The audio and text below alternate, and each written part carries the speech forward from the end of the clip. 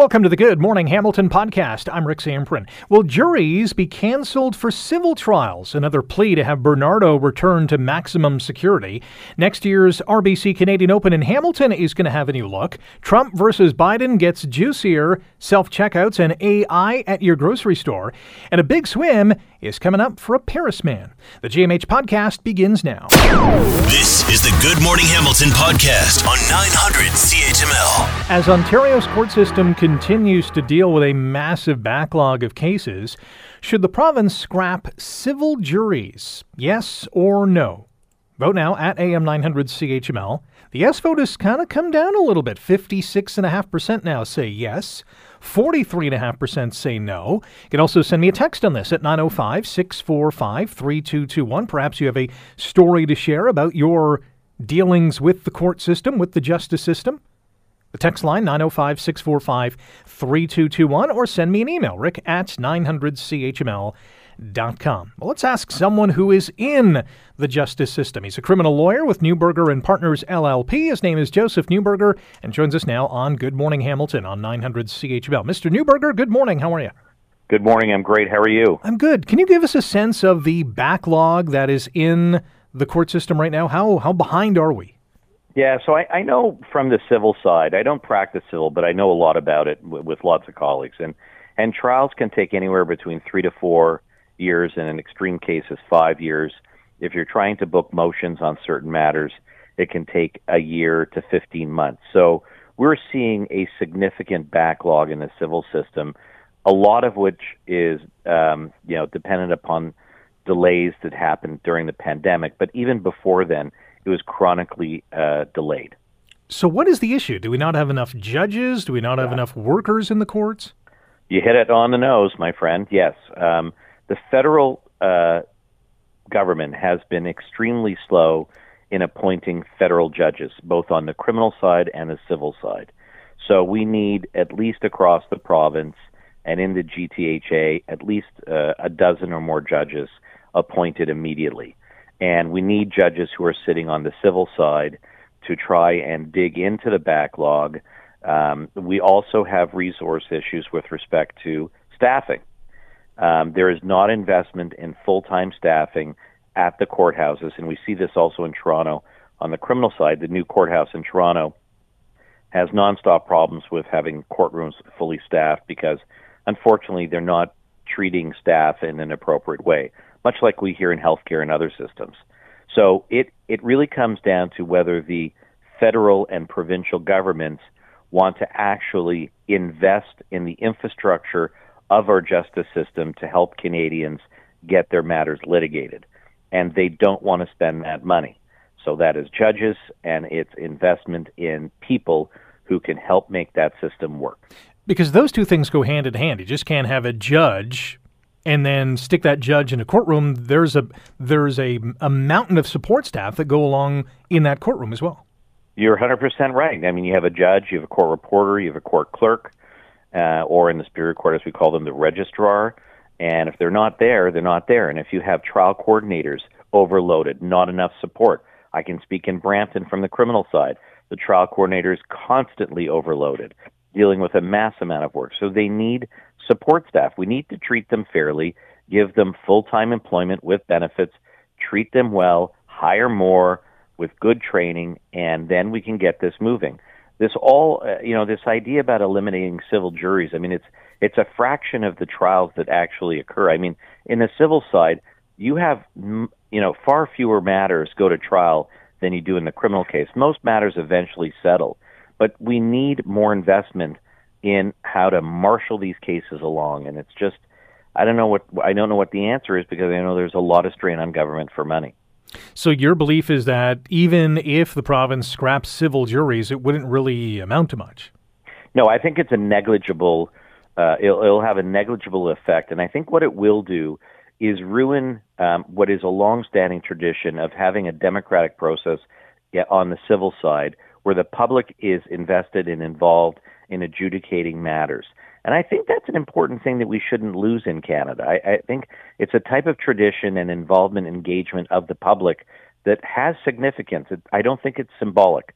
I think it is significant. And I think in certain cases, certain personal injury cases, and I'm talking serious ones, certain malpractice cases, I think you want a jury to assist. I mean, other lawyers may differ because I don't practice in those areas, but I can imagine where certain individuals will definitely want to have a jury. And I think engagement of the public in our justice system is incredibly valuable. Our guest on Good Morning Hamilton on 900 CHML, Joseph Newberger, a criminal lawyer at Newberger and Partners LLP.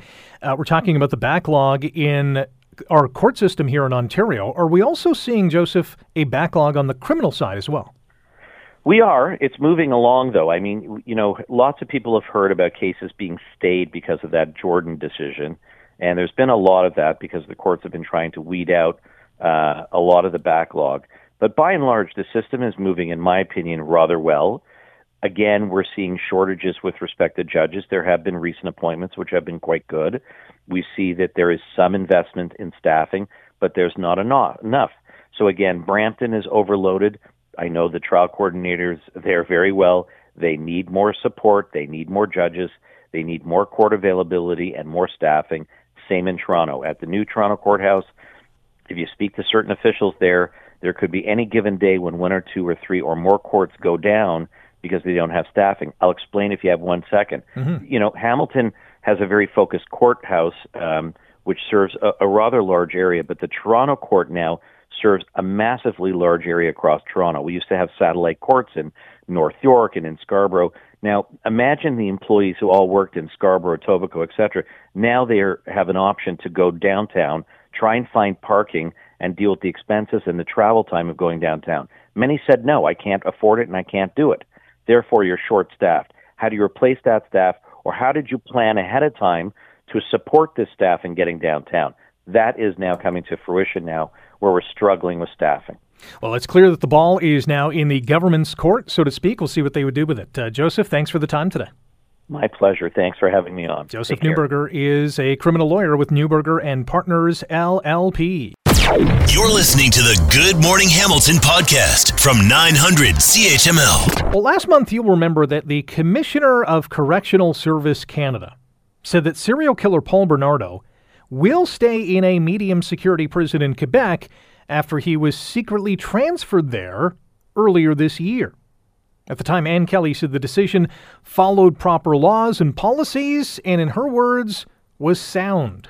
I have been with CSC for close to 40 years, and I know that our feelings towards offenders cannot guide our decisions.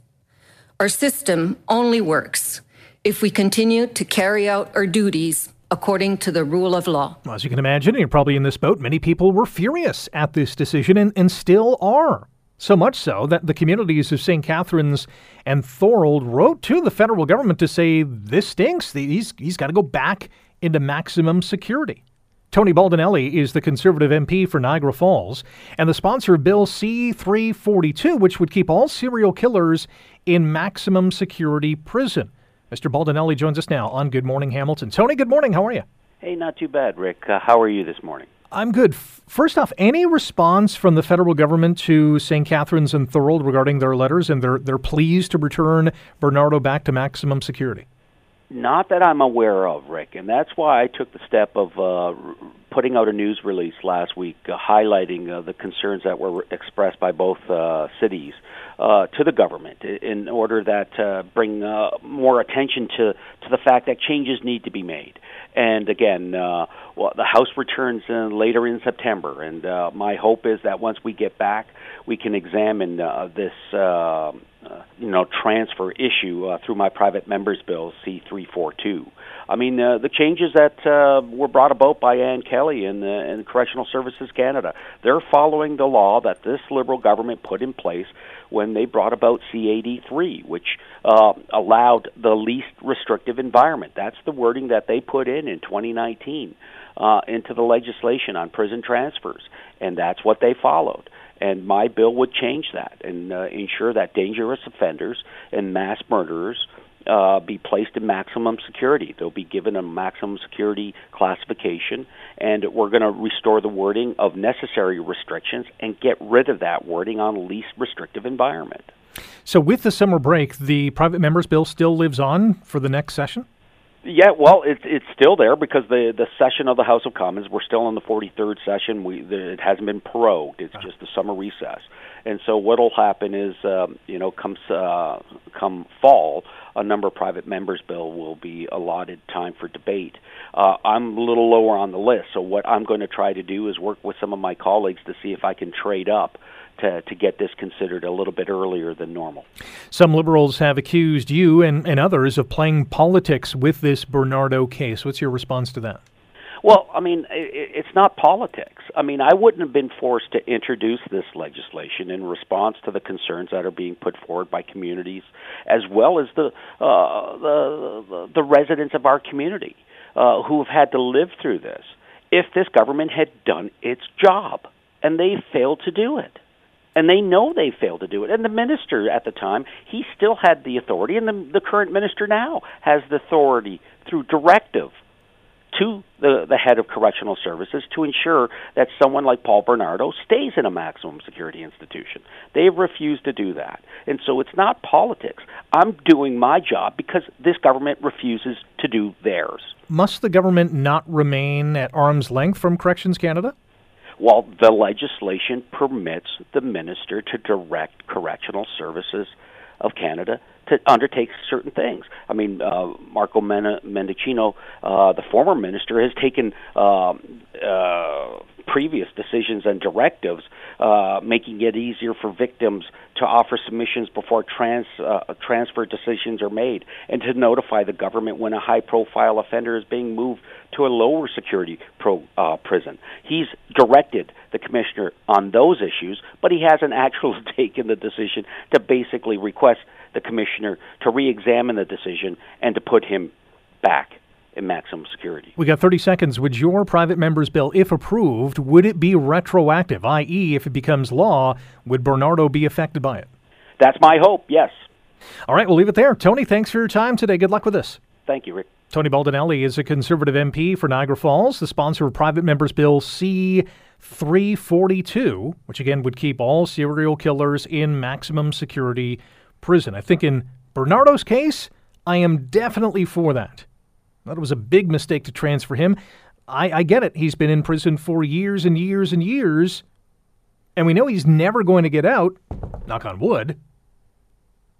I think if there's ever one criminal in this country to stay in maximum security forever, he is the guy. He is the guy. You're listening to the Good Morning Hamilton podcast from 900 CHML. Big change coming next year to the RBC Canadian Open, which is going to be held at the Hamilton Golf and Country Club. We're hearing, and it may have already been officially confirmed, if not already, it'll happen sometime this week, is what we're hearing, is that the event for the first time ever is going to be held in May.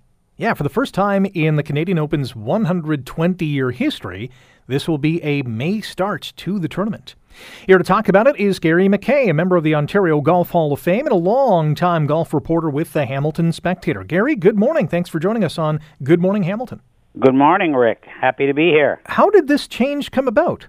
Well, it's a very convoluted thing, actually. I think the main reason for the change was that the Memorial, Jack Nicklaus's tournament, wanted to go a week later, just before the U.S. Open. And, of course, what I think Nicklaus still holds a lot of sway with the PGA Tour, and they gave him what he wanted, despite the fact that the Canadian Open didn't want this move, wanted no part of this move. And so it's happening, and it's very unfortunate. So why is this not a good thing for the tournament? Would some people not look at this to say, or at least the Canadian Open is not close to the U.S. Open, so more of the high-profile golfers will participate? Or is that backwards thinking? That's actually backwards. Okay. You'll find that the week before a major, a lot of players like to play the week before a major, and particularly if they can find a course that's somewhat similar to the major, wherever that major is being played. They like it a hard course to get their game ready for the major the following week. And so it was working for the Canadian Open. They actually liked the date. And May is just so risky. You say it's only 1 week difference, but I've talked to a number of golf course people who say 1 week that time of the year, in terms of the conditioning of the golf course, makes all the difference in the world. And they just don't see Hamilton Golf and Country Club, being quite as good the week before when it would normally be played.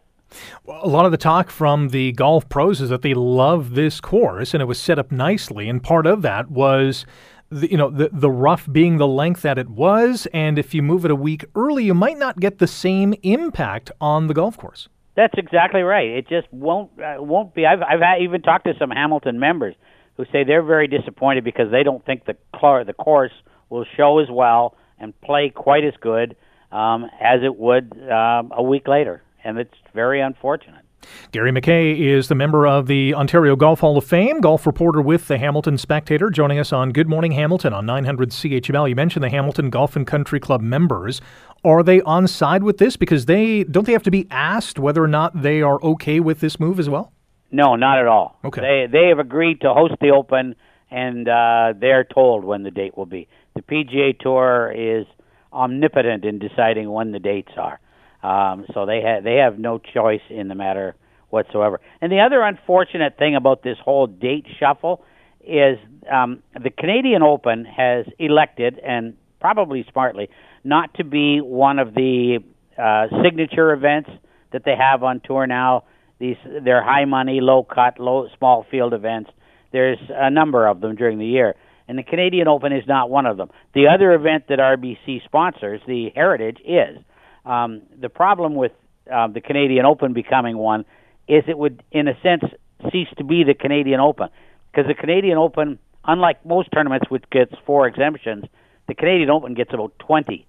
So they can invite up-and-coming Canadian pros and Canadian amateur champ, all that sort of thing, which is good for Canadian golf. But they couldn't do that if they were a signature event. But they're going to be stuck in the middle they're going to be the event before 3 signature events. There's going to be the Canadian Open, followed by the Memorial, the U.S. Open, and Travelers. So are the big-name golfers going to play 4 weeks in a row? That's the question.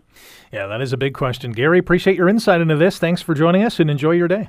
And you too, anytime. Gary McKay is a member of the Ontario Golf Hall of Fame, a long-time golf reporter with the Hamilton Spectator, offering his thoughts on this schedule change for the RBC Canadian Open. That'll happen from May 30th to June 2nd at the Hamilton Golf and Country Club. Sounds like it could be a little bit of a watered-down event. You're listening to the Good Morning Hamilton podcast from 900 CHML. If you've been following what is happening in the U.S., well, you'll know that former President Donald Trump still making headlines, as is current President Joe Biden. But for both men, seems to be for all the wrong reasons. Mr. Trump staring at more federal charges while he is campaigning for another term of the White House.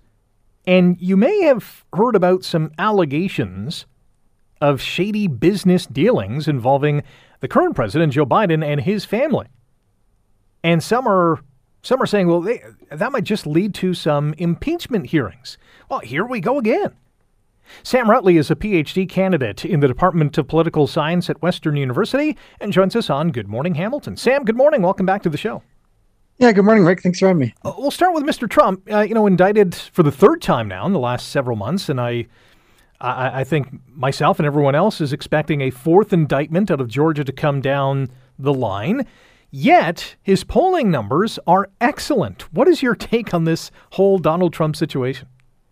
Yeah, sure. Well, yeah, like you mentioned, I mean, there's been about 3 separate legal issues unfolding right now. The first one being the hush money, the second one being the documents that he sort of took with him from the White House, and the third one being kind of his behavior around the inauguration and such.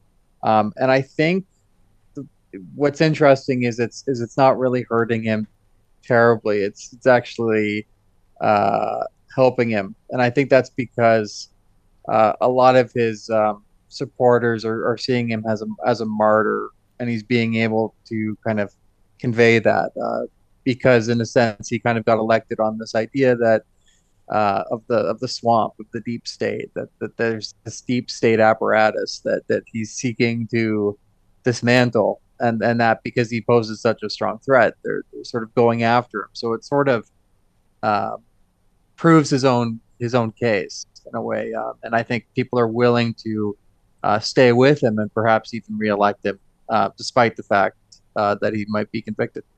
The impending fourth indictment, if it does indeed come out of Georgia, would probably be the most serious one, would it not? We're talking about election meddling here.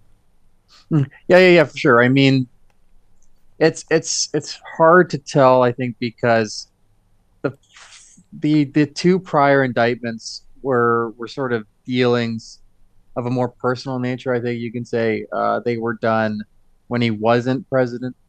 Whereas this one dealing with the election interference is not only more serious, but has deeper implications on what exactly the president can and can't do legally, which really haven't been investigated or ruled on since kind of the entire history of the United States. Our guest on Good Morning Hamilton on 900 CHML, Sam Routley, a PhD candidate in the Department of Political Science at Western University. Let's shift gears and talk about the current president, Joe Biden, because there are many stories that people will eagerly uncover online, many from reputable sources that say that Mr. Biden and his family, in particular his son Hunter Biden, were part of these shady business dealings and received payments from Ukraine. Now, nothing has been proven in terms of whether or not the president received any of these payments. And some Republicans are talking about impeachment hearings. How likely would those hearings be? Yeah, I mean, I think given the fact that Republicans don't fully control Congress, means that you're not going to see too much of actual procedural moves being made, but I think the politics of it, in the sense that a lot of Republican politicians and other kind of intellectuals, you could say, are going to bring it up and keep on pursuing it, I think will stay in place. That it'll stay at least for Republican voters, it'll be on top of their minds for quite some time. Could these two individuals, the way things are looking right now, even though, their support is relatively the same in terms of Trump and Biden, is there room for someone to come up the middle or along party lines to upset the apple cart and maybe be the person on the ticket? Mm-hmm. I mean, right now it doesn't look that way. I mean, the Republican field is already a bit crowded because a lot of other politicians, DeSantis and Pence, Christie being kind of a few examples, kind of saw an opening, or at least anticipated one, that if Trump were to face these convictions, that perhaps there was an opportunity there that his support would sort of peel away and go towards a more legal figure. I think you could say that while kind of Trumpian, not quite Trump, but it looks like that isn't really panning out, at least right now. That a lot of Republican primary voters are really sticking with him. And I mean, when it comes to Biden, I mean, he's managed to kind of rally or unite the party behind him out of the basis of this kind of common enemy. I think Biden's been able to convey himself while not the most enthusiastic or charismatic candidate, a candidate that at least is competent, kind of knows what they're doing and can kind of keep away this threat that is kind of Trump and the Republican Party that he represents. However this pans out, it is definitely must-see TV. Sam, thank you for your time this morning. Enjoy the day. Yeah, thanks for having me. Sam Routley is a PhD candidate in the Department of Political Science at Western University. You're listening to the Good Morning Hamilton podcast from 900 CHML. Our poll question of the day back on Friday asked you whether or not you preferred a human being as a cashier at the grocery store or the self-checkout aisle. And I'll be honest, I voted self-checkout. I want to be in and out of said store in a flash. 70% of you on Friday said you prefer a cashier over the self-checkout experience. Well, this all comes as a Walmart in Ottawa provides us with the most recent example of testing out what they're calling a full-service self-checkout. And so I want to talk about the self-checkout at grocery stores or department stores, I guess in this case, in Walmart's case, as well as artificial intelligence at your favorite grocery store and the future of that. Here to help us along is Marvin Ryder, professor with the DeGroote School of Business at McMaster University. Marvin, good morning. Thanks for waking up with us here on GMH. Glad to be with you today, Rick.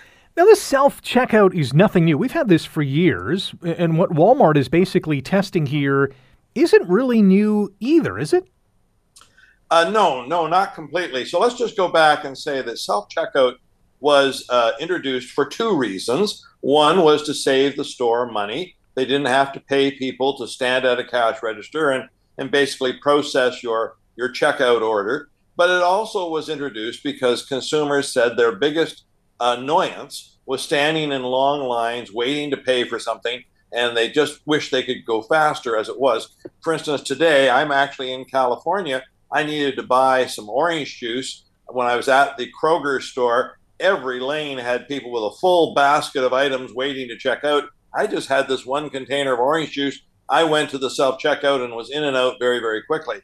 So both of these were the innovation behind self-checkout. The problem has been that as we got more comfortable with the technology, occasionally we would make a mistake. We'd get out in the parking lot and discover that maybe we only scanned one tube of toothpaste and yet somehow we had bought two. And we also noticed that nobody came running after us. What does that mean? Well, stores noted that the incidence of, for lack of a better term, shoplifting, or basically people taking items from the store without paying, was going up. We saw this story, for instance, in some grocery stores that have stopped selling wine and beer because they saw a lot of that product being shoplifted in their stores. So what Walmart is trying to do is find this happy medium. Let's still have the technology in there, but let's maybe also supervise what you're doing to make sure that these items are getting properly charged and paid for on the way out. And this already occurs in places like Costco. You go and you pile up everything into your cart. You go, and they have self-checkout at Costco now too. But even before you exit the store, they're checking your receipts.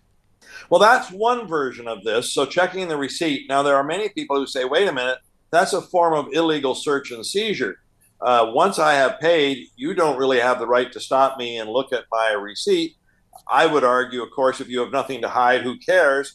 But there are many people who get upset with that. So instead, what some stores are doing is this supervised self-checkout. For instance, I was in a Dollarama.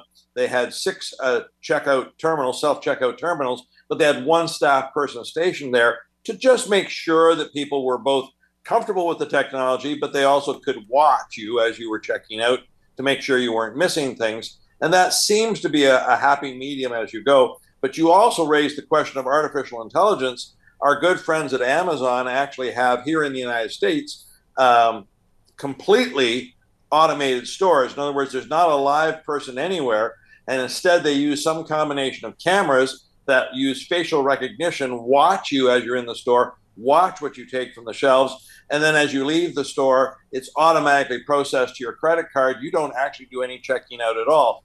These technologies are so new, I'm sure there will be drawbacks to them, but that could be the store of the future, completely automated without any self-checkout, formal self-checkout as you go. Well, and here's another example too. Freshie, not that long ago, had where you would go into the store and not be met with a physical human being in front of you, but one who was on a computer screen. You would, tell them your order, and that individual, I guess, would be connected to whatever store you're at, and your order would be filled. This individual would be in another country, probably wouldn't get paid as much as the human being that would be behind the counter. Is this the wave of the future? We're going to see more of these kind of technologies in the grocery stores. Well, the last part of your question is absolutely correct. Businesses today are experimenting with technology and artificial intelligence. Some of these innovations will work and they will become standard of the future. Others will not work, and they'll be shown as having some deficiencies and they'll be dropped. So I'm a big believer that all businesses need to experiment with technology, both to improve their efficiency, but also to offer more service to customers. Now, your poll last week, 70% of people said they'd like a cashier. It's absolutely true that if you look at the population, anyone over the age of 40 tends to prefer an actual physical cashier because that's what we are the most comfortable with. It's a bit like we also like to use a bank teller. But if you talk to the students I teach at the university and ask about a bank teller, or actually the last time they even physically visited a bank, they don't know what you're talking about. And so we also have to adjust the fact that there are younger generations much more comfortable with this kind of technology who appreciate this kind of convenience. So some of us, I guess, who are a little older need to learn to embrace a bit more of technology out there. Last one for you. We got about a minute on this. If grocers are saving money because they have more self-checkout areas, does that mean they could save us money when it comes to food prices? Well, yes, but it's not quite the way you're suggesting. It isn't suddenly you're going to see food prices drop by 5%, but it will be a way to absorb some of the price increases so in the future you don't see as many things going up. In other words, I don't think anyone's about to see prices rolled back by 5% because of technology. But if food prices were going to go up 10%, maybe they'll only go up 7 or 8% thanks to these efficiencies. So this is always a hard one to note. It's not your story, but Rick, about a week ago, the Ontario Cannabis Store was cutting their profit margins on wholesale cannabis in the hope of bringing prices down. The feeling was that most retailers were only going to pass maybe half of those savings on to consumers, the other half to improve their bottom line. So how much goes to you and I? How much goes to the shareholders? That's always a dilemma as well. Marvin, we greatly appreciate you waking up extra early for us this morning. Enjoy the rest of your day. I will. Thank you. That is Marvin Ryder, professor with the DeGroote School of Business at McMaster University, giving us his take on the self-checkout that we see in our grocery stores. You're listening to the Good Morning Hamilton podcast from 900 CHML. Well, here's an awesome story, maybe the best of the day. And it's a 36-year-old guy from Paris, Ontario, who later on this week is going to attempt to swim across Lake Ontario from Niagara-on-the-Lake to Toronto to raise a bunch of money for the Centre for Addiction and Mental Health Foundation. But there is a lot more to this story. And here to talk about it is that guy, Jason Kloss, swimming across Lake Ontario to raise funds for CAMH. Jason, good morning. How are you? Good morning. I'm well, thanks. How are you? I'm good. Tell us why you're taking on this challenge. Yeah, I mean, it's a great question. I have done a similar swim across Lake Huron 12 years ago, and 20 years prior to that, my grandfather had done the same swim. So it kind of runs in the family. But after the last, I had said I'd never do it again until about a year ago. I started swimming again just for my own mental health after, losing my grandpa to dementia and Alzheimer's, and then a friend that ultimately died by suicide, and wanted to do more and thought I can swim, so let's do another swim and raise some awareness. Has swimming also helped with your mental health? Absolutely. I mean, it's made a huge difference. I think after COVID, everybody's kind of been a little bit stagnant and in this weird mental space, and getting back in the pool and swimming has been very meditative and therapeutic for me, just getting back into the swing of things. So it's been phenomenal. Let's talk about your upcoming swim. It starts on Friday. You're going to be at Niagara-on-the-Lake. You're going to swim to Toronto, 51 kilometers. What are you most looking forward to, and what are you least looking forward to starting Friday? I guess most looking forward to the finish, and least looking forward to swimming through the night in the cold. So how are you preparing for that? And does that swim that you did across Lake Huron in 2011, is that a good thing that you can relate to say, all right, I did that, I can do this? Yeah, I think it's both. It's a great thing to relate to, but then it's also a terrifying thing to relate to because I know what I went through on the last one. Threw up for 30 minutes, fell asleep and woke up underwater a few times. Wow. Just sheer exhaustion. My shoulders popped out of place. It was not a fun swim through the night specifically. So I think knowing what I know about the last one is affecting my mind a little bit more on this swim. But I know one thing is that I've put in the time and a year's worth of training to prepare for it. So I've done everything that I can do. Now we just have to hope for smooth waters and good weather. Lengthwise and time-wise, is this swim longer than the Lake Huron one?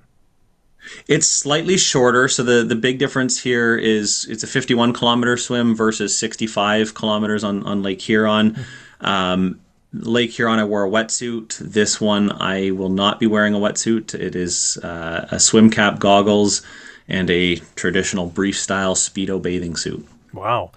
Brave. Jason, how can people raise or contribute money to the cause? Because you're trying to raise, $50,000? Correct, yeah. So we're at just over 80% of goal, so just over $40,000 towards our $50,000 goal. So you can go to cross2cross.com, follow us on Instagram at cross2cross, and donate, support. We're still looking for a sailboat to come along last minute to lead the way, just for sighting purposes and keeping a straight line. But we've got the minimum required boats needed to do the crossing, and it would be nice to have that extra set of hands or sails on the journey. We've got 30 seconds. When you swam across Lake Huron, you were 24. You're now 36. Are you better prepared for this next swim? I've certainly been training harder, but I will say the body feels the workouts a little bit more this time around. But I think mentally I'm more mature, and physically I've been preparing harder. So yeah, I'd say I'm as prepared or more prepared than last time. We're going to cheer you all on, and let's get to that $50,000 fundraising goal as well. Jason, best of luck this coming weekend. Thank you so much. Appreciate it. That is Jason Kloss from Paris, Ontario. You can go to Kloss2cross.com. That's Kloss with a K, Kloss, the number 2, cross.com to get more information and give to this fundraising effort. Thanks for listening to the Good Morning Hamilton podcast. You can listen to the show live weekday mornings from 5:30 to 9 on 900 CHML and online at 900CHML.com. The Good Morning Hamilton podcast is available on Apple Podcast, Google Podcast, and wherever you get your favorite podcast. I'm Rick Zamprin. Thanks again for listening, and don't forget to subscribe to the podcast. It's free, so you never miss an episode, and make sure you rate and review.